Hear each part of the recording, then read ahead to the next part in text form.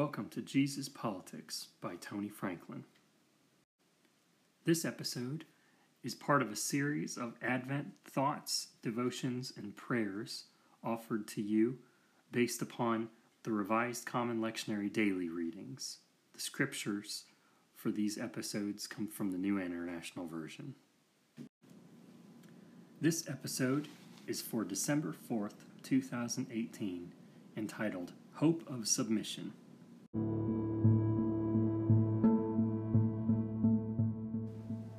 Look, I am coming soon. My reward is with me, and I will give to each person according to what they have done. I am the Alpha and the Omega, the first and the last, the beginning and the end. Blessed are those who wash their robes, that they may have the right to the tree of life and may go through the gates into the city. Outside are the dogs, those who practice magic arts, the sexually immoral, the murderers, the idolaters, and everyone who loves and practices falsehood. I, Jesus, have sent my angel to give you this testimony for the churches. I am the root and the offspring of David and the bright morning star. From Revelation chapter 22, verses 12 through 16.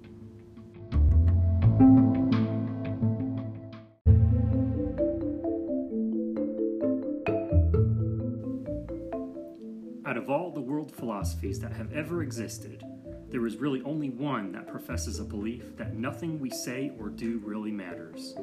This belief, called nihilism, was developed by Friedrich Nietzsche and became very influential in the emergence of the Nazi Party in the early 20th century. Nihilism always leads to destruction, and ultimately self-destruction. Every other worldview holds to some kind of belief that all life, including humanity, is part of a series of interlocking chains holding everything up together. When one link breaks, one or more chains feel the impact of that, and other links have to pick up the slack or things fall apart. Whether you are Christian, Hindu, Buddhist, Muslim, or part of some ancient tribal culture, chances are good that you have this kind of law of the universe. Even atheists who discount the spiritual reality around us will agree that science shows this to be true and is, in fact, based upon these kind of premises. The end of Revelation shows us, at the advent of Jesus, that he will return and reset those interlocking relationships, with him at the center to hold us up and provide us with true life. Yet, even then, outside the city of God, there are those who refuse to link up with him and choose to try and find the source of their life with things that cannot provide life. All of life is an exercise in learning to submit to true authority, life, and creating and sustaining love, and to grow in responsibility by passing that same authority, life, and creating and sustaining love onto those who are linked with us. Christians have a word for that: grace.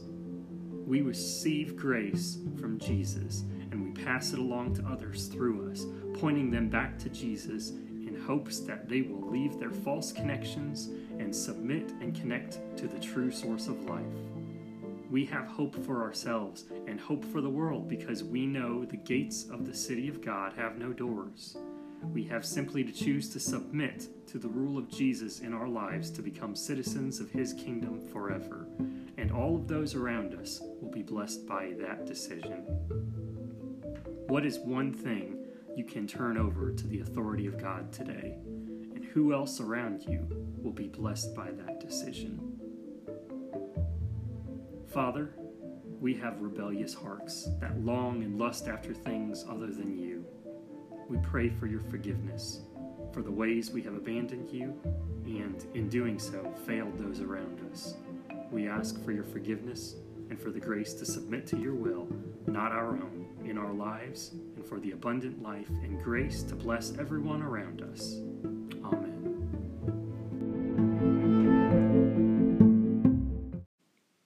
Thanks for listening to Jesus Politics by Tony Franklin.